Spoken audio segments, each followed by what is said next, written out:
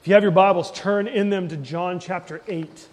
If you don't have your Bible, you can turn to page 6 in your bulletin. The scripture is printed there. There's a place to take notes on page 7. And before I read the scripture, let me give you some reasons why you shouldn't trust what I'm about to read. I'm just kidding. We're going to be looking at this story of Jesus and a woman who was caught in adultery. And if you look carefully, it's funny, as I've talked to people recently, and I show this to them, this is something they've never seen in their Bibles, okay? If you look in your Bibles closely, with a lot of Bibles, you'll actually see brackets at the end of verse 11. And then that's where the brackets close. And then there's open brackets in chapter 7, verse 53. If you have a Bible like that, it's because the earliest manuscripts that we have of the Gospel of John don't actually have this story in them. Okay? And so the earliest manuscripts go from chapter 7, verse 52, all the way to chapter 8, verse 12. And they skip over these 12 verses that are in between. Now, the later editions of John has this story. We also have manuscripts that are out that has this story in other places in the Gospel of John. We also have some copies of Luke where this story shows up. And so I bring this to you because I just want you to know that as a church, we want you to trust the Scriptures, but we also want you to trust in the leadership. And so as I'm preaching this passage to you, I just want you to know that we're aware of the manuscript evidence that's out there. We're aware of what has been highly authenticated and what is not as certain from the best scholarship that's available to us. Now, so just because this isn't in the earliest manuscripts doesn't mean it's not authentic. There's actually some 2nd century writings that make reference to this story and its historicity. And so there's reason for us to believe that this is historically accurate, even if this wasn't originally in this part of John's gospel. And so if you have any questions, please, you can come talk to me afterwards. I'd love to talk you through any more of the details if you'd like. But I just wanted to let you know up front that we're reading a passage that may or may not have been included in this part of John's gospel when it was originally written. Okay? So let me read John 8, verses 1 through 11. I do believe this is God's word. Jesus went to the Mount of Olives. Early in the morning, he came again to the temple. All the people came to him, and he sat down and taught them. The scribes and the Pharisees brought a woman who had been caught in adultery, and placing her in the midst, they said to him, "Teacher, this woman has been caught in the act of adultery. Now in the law, Moses commanded us to stone such a woman. So what do you say?" This they said to test him, that they might have some charge to bring against him. But Jesus bent down and wrote with his finger on the ground. And as they continued to ask him, he stood up and said to them, "Let him who is without sin among you be the first to throw a stone at her." And once more he bent down and wrote on the ground. But when they heard it, they went away one by one, beginning with the older ones. And Jesus was left alone with the woman standing before him. Jesus stood up and said to her, "Woman, where are they? Has no one condemned you?" She said, "No one, Lord." And Jesus said, "Neither do I condemn you. Go, and from now on, sin no more." This is God's word. Friends, it's so important for us to realize that God's fullest revelation of himself is in Jesus. Jesus is the visible image of the invisible God. And Jesus came so that you would know what God is like and so that you would experience his salvation. Salvation is not simply about life after death, although it is about that. Salvation begins at the moment that you start a relationship with God. Jesus even said, "This is eternal life, that they know you, the true and living God, and Jesus Christ whom you have sent. And so to know God is to have eternal life and salvation, and to have eternal life, to have salvation, is to have God. And to have God means that your life will grow, that you as a person will grow and flourish. And so we've been looking at this relationship with God and what it means. We've been talking about this picture of us being rooted and grounded in God, in Christ, in this relationship with Him, and that the blessings of Jesus come to us through His work for us, in us, and through us. But this is how God changes us. This is how salvation catches us up and what it does in our lives. And so we looked last week at, just again, this simplification of this chart, that the blessings of salvation involve Christ's work for us. He died, He lived and died and rose again so that we would be forgiven and accepted. Right? And then His work in us makes us new inside as He gives us His power and His presence. And now we're looking at the work of Christ through us. So Christ through you makes you a blessing to others, where these blessings that you've received from God flow through you and make you a blessing to other people. That's what we're looking at this month, this work of Christ through us. And we've seen that Jesus' work through us, it looks like love. Right? It looks like love for God and love for others. It also looks like us caring for others and sharing with others our lives and the way that we've seen God at work in our lives, the way we've seen God bless us. And it's interesting because last week, someone who has been walking with Jesus for a long, long time, someone who has a really deep and abiding faith said to me, I've never felt myself like an evangelist. I've never felt very good at evangelism, at telling other people about Jesus. Like, I just don't do it well. I don't feel right doing it. It feels really awkward to me. And then he said, but what you said last week about how evangelism is just caring for people and then sharing with them, he said, that just changed everything for me. I've never thought that evangelism is just caring and sharing. He's like, that I can do. That I don't need to feel like I can do that. I can do that. And so for him, everything just changed as he realized that whether you're caring for and sharing with people who are Christians, that's discipleship. Whether you're caring for and sharing with non-Christians, that's when it's evangelism. But it's the same thing, and it's Christ's work through us.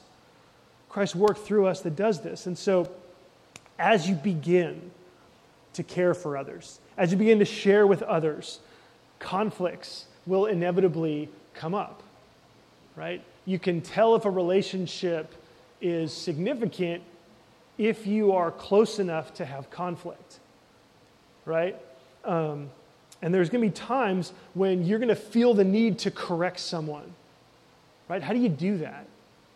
When there's something going on in their life that you think is wrong or that you think is destructive for them, like how do you bring that up? Right? Our challenge is that either we come across harsh and unfeeling, or we end up never bringing the thing up at all. Right? We're either too loving or we're not loving enough. When you think about this in terms of God, we're either afraid of offending the other person by bringing up this uncomfortable truth, or we're afraid of offending God by not bringing it up. Right? What do we do? How do you do that in the relationships in your life? Well, as always, I think Jesus shows us a way forward. Earlier in John's Gospel, he says that grace and truth are revealed in Jesus. And so we're going to see this in three ways in this story. First, we're going to look at the scene. Then we're going to look at Jesus' response to the right. And then we're going to look at Jesus' response to the left. Okay? Those are the 3 points we're going to see. So first, let's just talk a little bit about the scene. Right, verse 2 says, early in the morning, Jesus came again to the temple. And so there he is early in the morning, and he's teaching. All the people came, he sat down, and he taught them. The temple is in Jerusalem. Okay, this is the capital city of Israel. This is where God's presence was in the temple. And Jerusalem is also the place in the Gospels where Jesus' conflict with the religious leaders escalates. Okay? Jerusalem is their place of power. It's where their control emanates from. And Jesus teaching there, when he's teaching in Jerusalem, especially at the temple, he's calling their authority into question. Okay, and so the leaders come to challenge Jesus, and they bring with them a woman who was caught in the act of adultery. Verse 4, "Teacher, this woman has been caught in the act of adultery." What's interesting, though, is that this whole story, it's not even about the woman, right? It's really all about Jesus, and it's a trap. Verse 6 says, "This they said to test him, that they might have some charge to bring against him." So the religious leaders, they wanted to show that Jesus is either a fake or a fraud, or that they could have evidence that they could charge him with. They wanted to be able to arrest him and then ultimately to kill him. And so they say in verse 5, "Now in the law, Moses commanded us to stone such a woman. So what do you say?" What they're asking Jesus is, so what are you going to do, Jesus? Are you going to condemn her, or are you going to condemn God's law? Right? That's the question. They know that Jesus isn't going to condemn her because of all that they've seen and experienced with Jesus. Jesus loves sinners. Jesus came for sinners. Jesus came for people who know that they're broken. Right? And so they know he's not going to condemn her, but if he doesn't condemn her, then he violates the law of Moses. And if he does that, he cannot be the Savior. He cannot be the Messiah. He cannot be the one who will perfectly obey the law of Moses. And so this is their trap.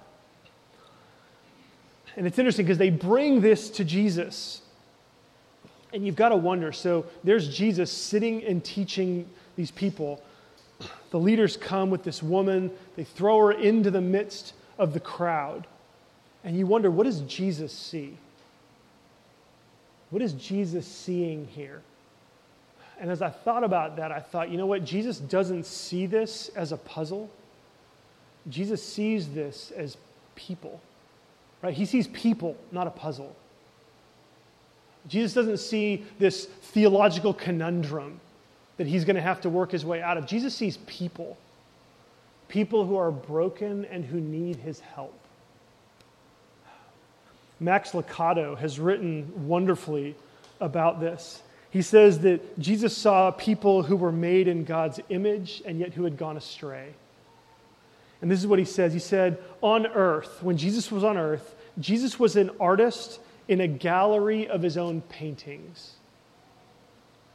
He was a composer listening as the orchestra interpreted his music. He was a poet hearing his own poetry, and yet his works of art had been defaced. Creation after battered creation. He created people for splendor, and they had settled for mediocrity. Jesus had formed them with love, and they had scarred each other with hate. And he goes on, he applies this. He says, when Jesus saw businessmen using their God-given intelligence to feed Satan-given greed, he said Jesus would see tongues that he had designed to encourage used as daggers to cut others. Jesus saw hands that had been given for helping, then used as weapons for hurting. Jesus saw eyes into which he'd sprinkled his own joy, now burning with hatred. And so, with the tenderness that only a father can have, Jesus set out to untie the knots and repair the holes. That's Jesus' mission, to untie the knots and repair the holes that sin works in our lives, the things that get us into that spiral downward where we realize, like, how in the world do we get out of this? And as Jesus responds, he responds to both the leaders and the woman. And as Jesus responds, he shows us that there's two wrong ways to respond to sin. There's two wrong ways to confront someone. And he calls for a third way that shows real love for people. So we're going to look at these two ways he responds. Second point is Jesus' response to the right. His response to the right. This is what he does. He initially responds to the right, the leaders. The leaders who have stones in their hands, ready to stone this woman. What does Jesus do? The end of verse 6, it says, Jesus bent down and wrote with his finger on the ground. This is how Jesus responds. What is Jesus doing here? I can't tell you how many pages of ink are filled with speculation on what is Jesus doing. Some people say that Jesus is actually writing down in the ground the sins that the leaders have committed. Other people have actually said, you know what, Jesus is writing down the Ten Commandments. Others have said, all kinds of things. One author who I think there's quite a bit of merit to this said, look, it's not what Jesus was writing, it's what he was writing with that's the key to understanding and unlocking this sort of scriptural puzzle. Because if you think about it, Jesus is writing with his finger. And there are two other places in the whole Bible, in the Old Testament, where it talks about the finger of God writing something. Okay? One of those places is in Exodus 31, where it says that God wrote, or that the tablets that God gave to Moses with the Ten Commandments were inscribed by the finger of God. And so this is why some think that Jesus was writing with his finger the Ten Commandments in the sand. The other place is in Daniel chapter 5.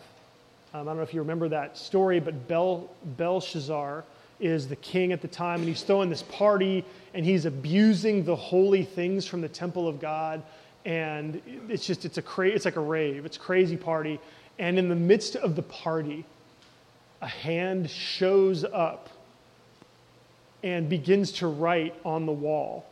So you know the phrase, the writings on the wall, it comes from Daniel chapter 5.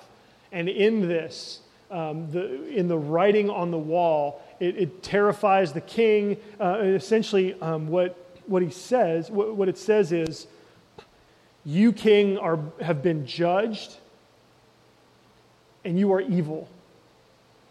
Judgment is coming. Your days are numbered." And that's written with the finger of God in Daniel chapter 5. And so some scholars have said, some commentators have said that what Jesus is writing is the phrase, "Mene, mene, tekel, upharsin," which is the Aramaic words that were written in Daniel. And so it's this symbolic gesture that Jesus is saying to the religious leaders exactly what God said to the king in Babylon in Daniel chapter 5. And again, I think that you can make a strong case for that as what Jesus may have been writing. We don't know. Ultimately, we don't know. If you want to say, well, look, all we have is the finger of one who is God writing, therefore we can look at the other places and have some confidence there, you can conclude that, but the text doesn't tell us. And so, as I thought about it, right, you've heard what other people have said, but I say to you, I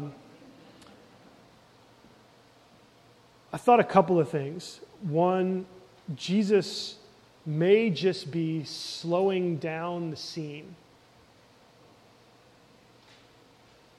Jesus may just be saying, or his response might be to take an action. You got to think about the charge and the temperature of the scene, right? You got to think about the adrenaline rush in the religious leaders with this woman. The incredible, it would be like, here we are. I'm not Jesus, but here we are, and this group of men come in dragging someone who's half dressed, right? Throwing her in here. You can imagine, they got stoned, they're ready to stone her.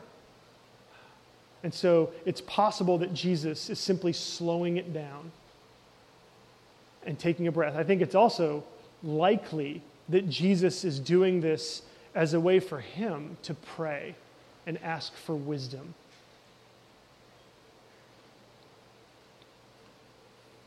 If that's what Jesus is doing, that is a really good example for me. I don't know if you ever feel this way, but sometimes the best way to respond when you don't know what to respond or don't know how to respond is to just stop and pray. Is just to slow down and not give in to the momentum. How many times in a friendship, in a relationship, in a dating relationship with a spouse, do you see things they begin to escalate? They escalate, and well, then you know one takes it farther, and the other person has to respond, and then and all of a sudden you're yelling at each other. Right? You kind of feel the emotional momentum. You feel it get ratcheted up higher and higher, and sometimes you just need to sit down and write on the ground with your finger. Right? In whatever way that looks. Sometimes it can be saying, you know what? I feel the tension right now, and I want to love you well. So will you give me just a moment so that I can pray?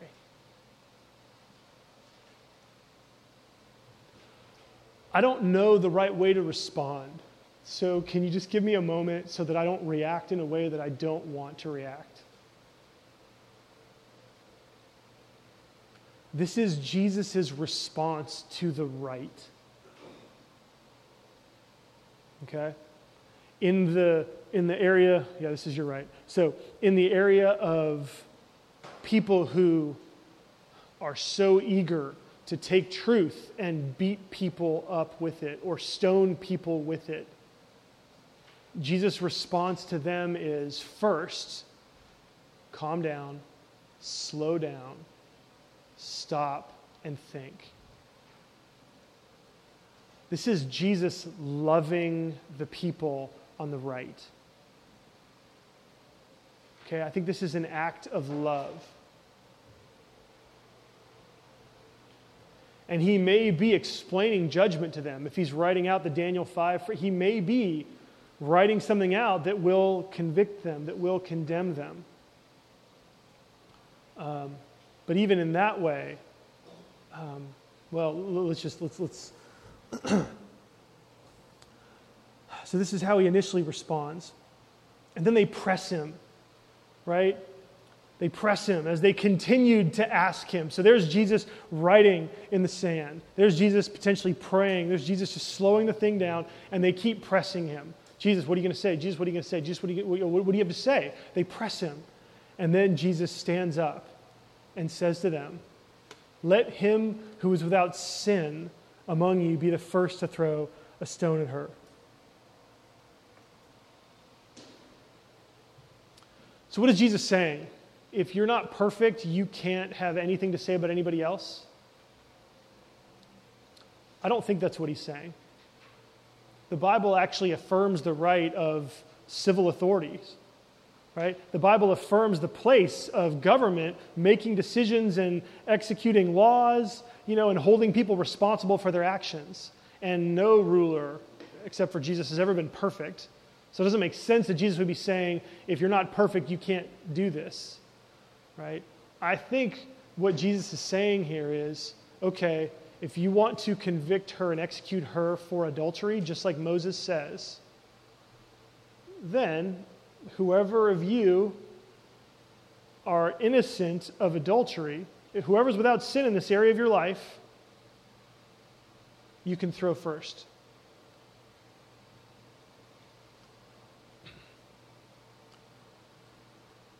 I think what Jesus is doing here is he is exposing the hypocrisy. It's not just that the religious leaders were sinful. I think the religious leaders were actually sinning in this area of adultery. One, I think probably the most ingenious interpretation of what Jesus was writing down. Someone said this. Someone said that what Jesus wrote down was, "Where is the man?" Where's the man? Because Moses actually said, if someone's caught in adultery, that you're to execute both the man and the woman. And so someone, again, speculations, Jesus like, where is the man? Which, again, presumably, this was a setup. And it's possible that it was even one of the Pharisees, one of the leaders, one of the scribes, who was the man with the woman. But then they took her and brought her to Jesus. And so what their response indicates is that none of them are without sin in this area.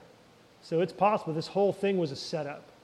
And that what Jesus is doing is he is confronting them and saying, okay, if you want to execute her, if you want to stone her, make sure, because if you're guilty in this area, you're going to be next.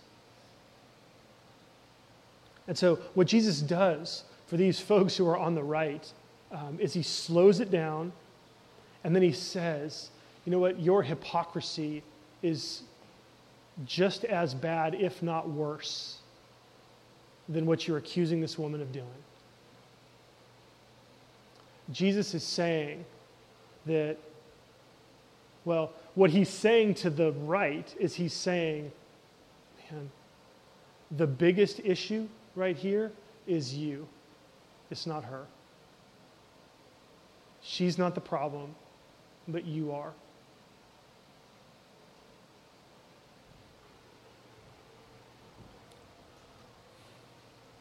Max Lucado writes again, after Jesus says this, let him who is without sin throw the first stone at her. He says this, he says, and you can imagine the scene. Someone clears his throat as if to speak, but no one spoke. Among the religious leaders, feet shuffled, eyes dropped, and then thud, thud, thud. Rocks fell to the ground, and they walked away. Beginning with the grayest beard and ending with the blackest, they turned and left. They came as one, but they left one by one. Presumably, the older had more a sense of their own sin, and so were the first to leave. But the young hotheads wanted to keep pressing. But after seeing the older's example, they walked away too.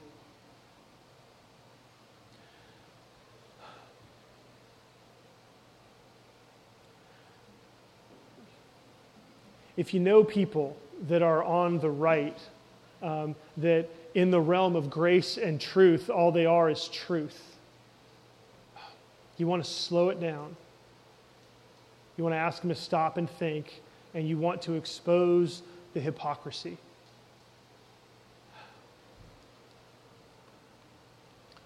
So then, let's look at Jesus' response to the left. Can we go to the next slide? I think we got out of there.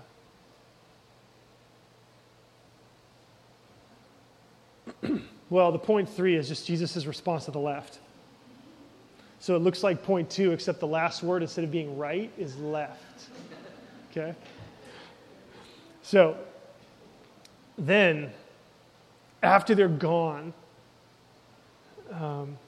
verse 10, I'm sorry, actually, at the end of verse 9, Jesus was left alone with the woman standing before him. Jesus stood up and then said to her, "Woman, where are they? Has no one condemned you?" She said, "No one, Lord." Look what Jesus says.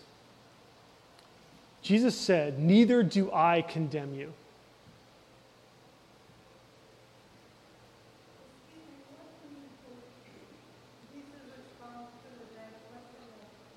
I'll tell you in just a sec. Yeah, so Jesus' response to the left. Jesus says, "Neither do I condemn you." So the folks on the right, these are folks that are all about truth. Okay? The folks on the left, these are folks that are all about grace. Okay? Again, we're talking about the work of Christ through us. And how do we come to people? How do we deal with it in relationships? We have to tell someone something that is not comfortable, that's difficult, that's challenging. Some people are heartless, right? And all they do is share, and they're unfeeling, and they condemn. Other people never say anything, right? They never say anything because they're afraid of rocking the relationship. They're afraid of what the person's going to think. And so Jesus now in his response to the woman, I want you to see that he's not guilty of either extreme. Okay? Because Jesus, the first thing he says to the woman, and this you've got to hear, Jesus says, neither do I condemn you. This woman, right, clearly from the story, caught in the act, she's a sinner. And yet Jesus doesn't condemn her. So, first of all, if you are a person who has done things wrong, and that's all of us, right? If you wonder what it would be like to stand before God, right? If you are exploring Christianity, if you wonder what a relationship with God looks like, if you wonder how Jesus will feel about your sin, what Jesus says to this woman is what he would say to you. And it starts with him saying, I do not condemn you. And you've got to realize that this is Jesus. Okay? This is Jesus who is without sin. This is Jesus who could pick up a stone. Right? And he says, neither do I condemn you. And I think what Jesus is telling this woman is, he's saying, I am not with them. I am not like them. You've got to realize that I am different from them.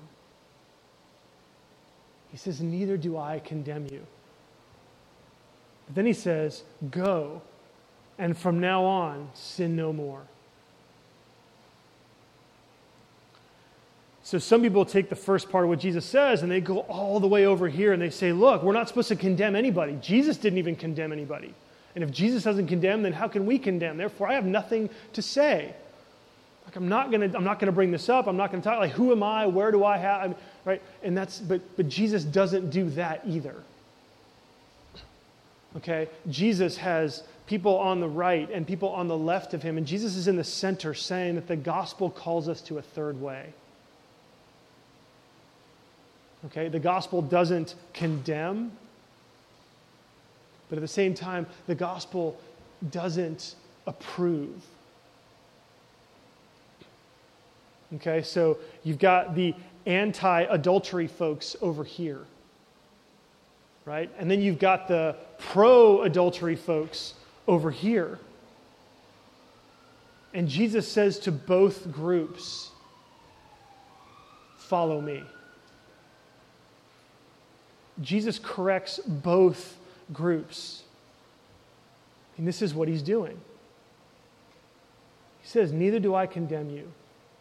And from now on, go, and from now on, sin no more.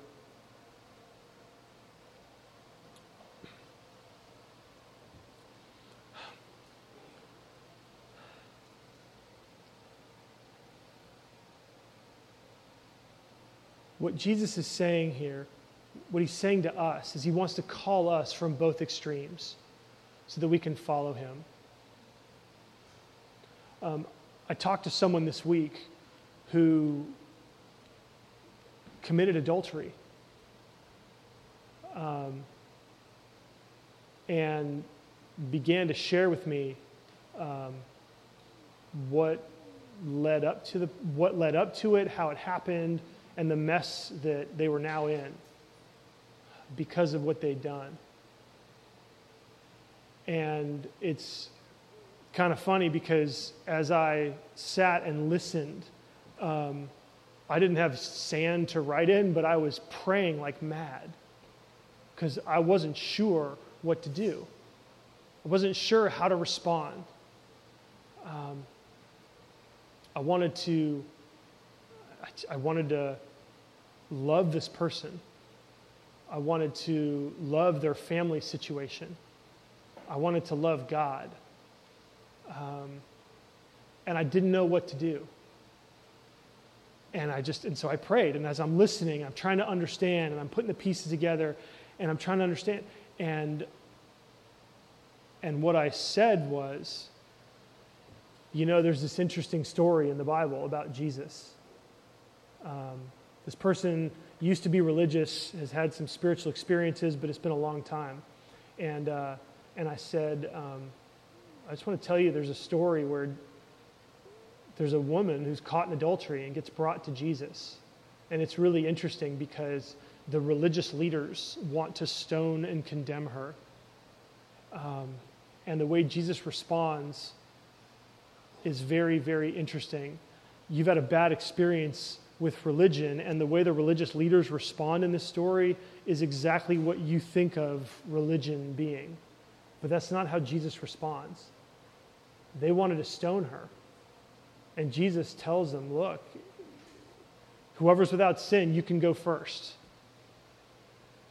And they end up feeling conviction because they know that they're not perfect, and they leave and they walk away. And I said, what Jesus says then to the woman who was guilty, here's what he says to her. He says, neither do I condemn you. Go now and sin no more.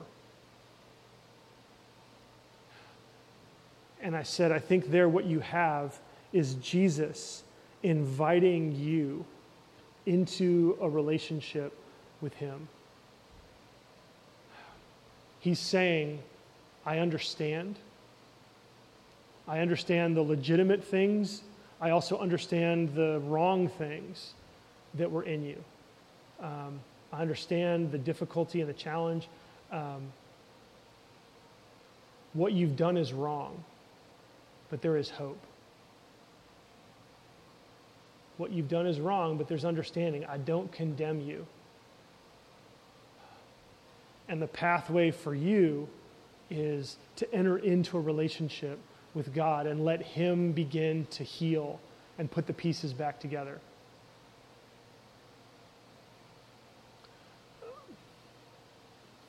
I think in our efforts, I think all of us drift one way or the other in our relationships. All of us either drift toward being condemning and judgmental. I actually do both, depending on the situation. If I think I know why someone did it and I feel like I want to make them pay, or I feel like I want to expose them, I feel like I want to get at the sin in their heart, then I'll come onto this side and really expose them and try to help them feel the shame and the guilt. And then there's other times where I just won't say anything.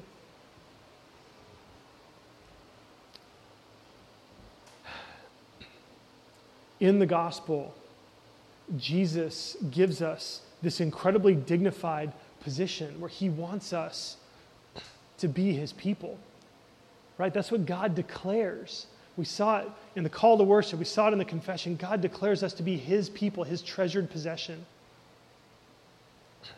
And Jesus wants to work through us so that people can receive and know what he is like.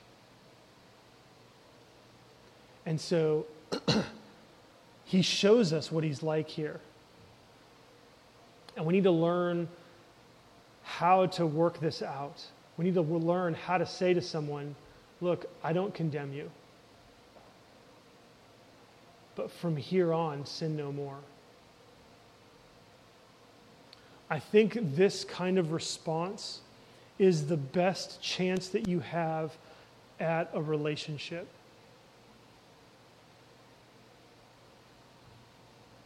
It's the best chance you have at a relationship. Because I think people need to hear that they're not condemned by you. And yet at the same time, they know what's going on inside. Right? Typically they know what they've done. And I think that what happens here is that Jesus, in this beautiful conflation of both grace and truth, he brings them together. So I want you to spend time thinking about the people in your life and the ways that you go to one extreme or the other. And then I want you to imagine you in this situation with Jesus, watching him. Say to her, neither do I condemn you. Go, and from now on, sin no more. I think that's what Jesus is calling us to. He's calling us to follow him in this passage. Let's pray together.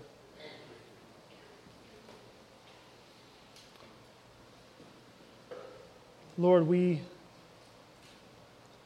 see you. We see you in this passage, and we want to be like you.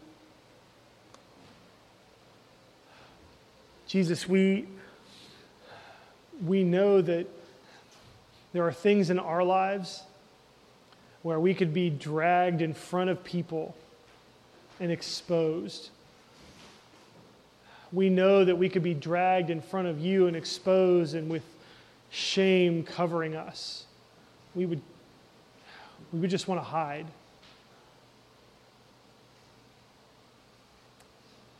And so I pray first, Jesus, that you would look at each one of us. And even if there are people in our lives who are condemning us and they're still around, Lord, would you help us to see you and to hear you say that you do not condemn us.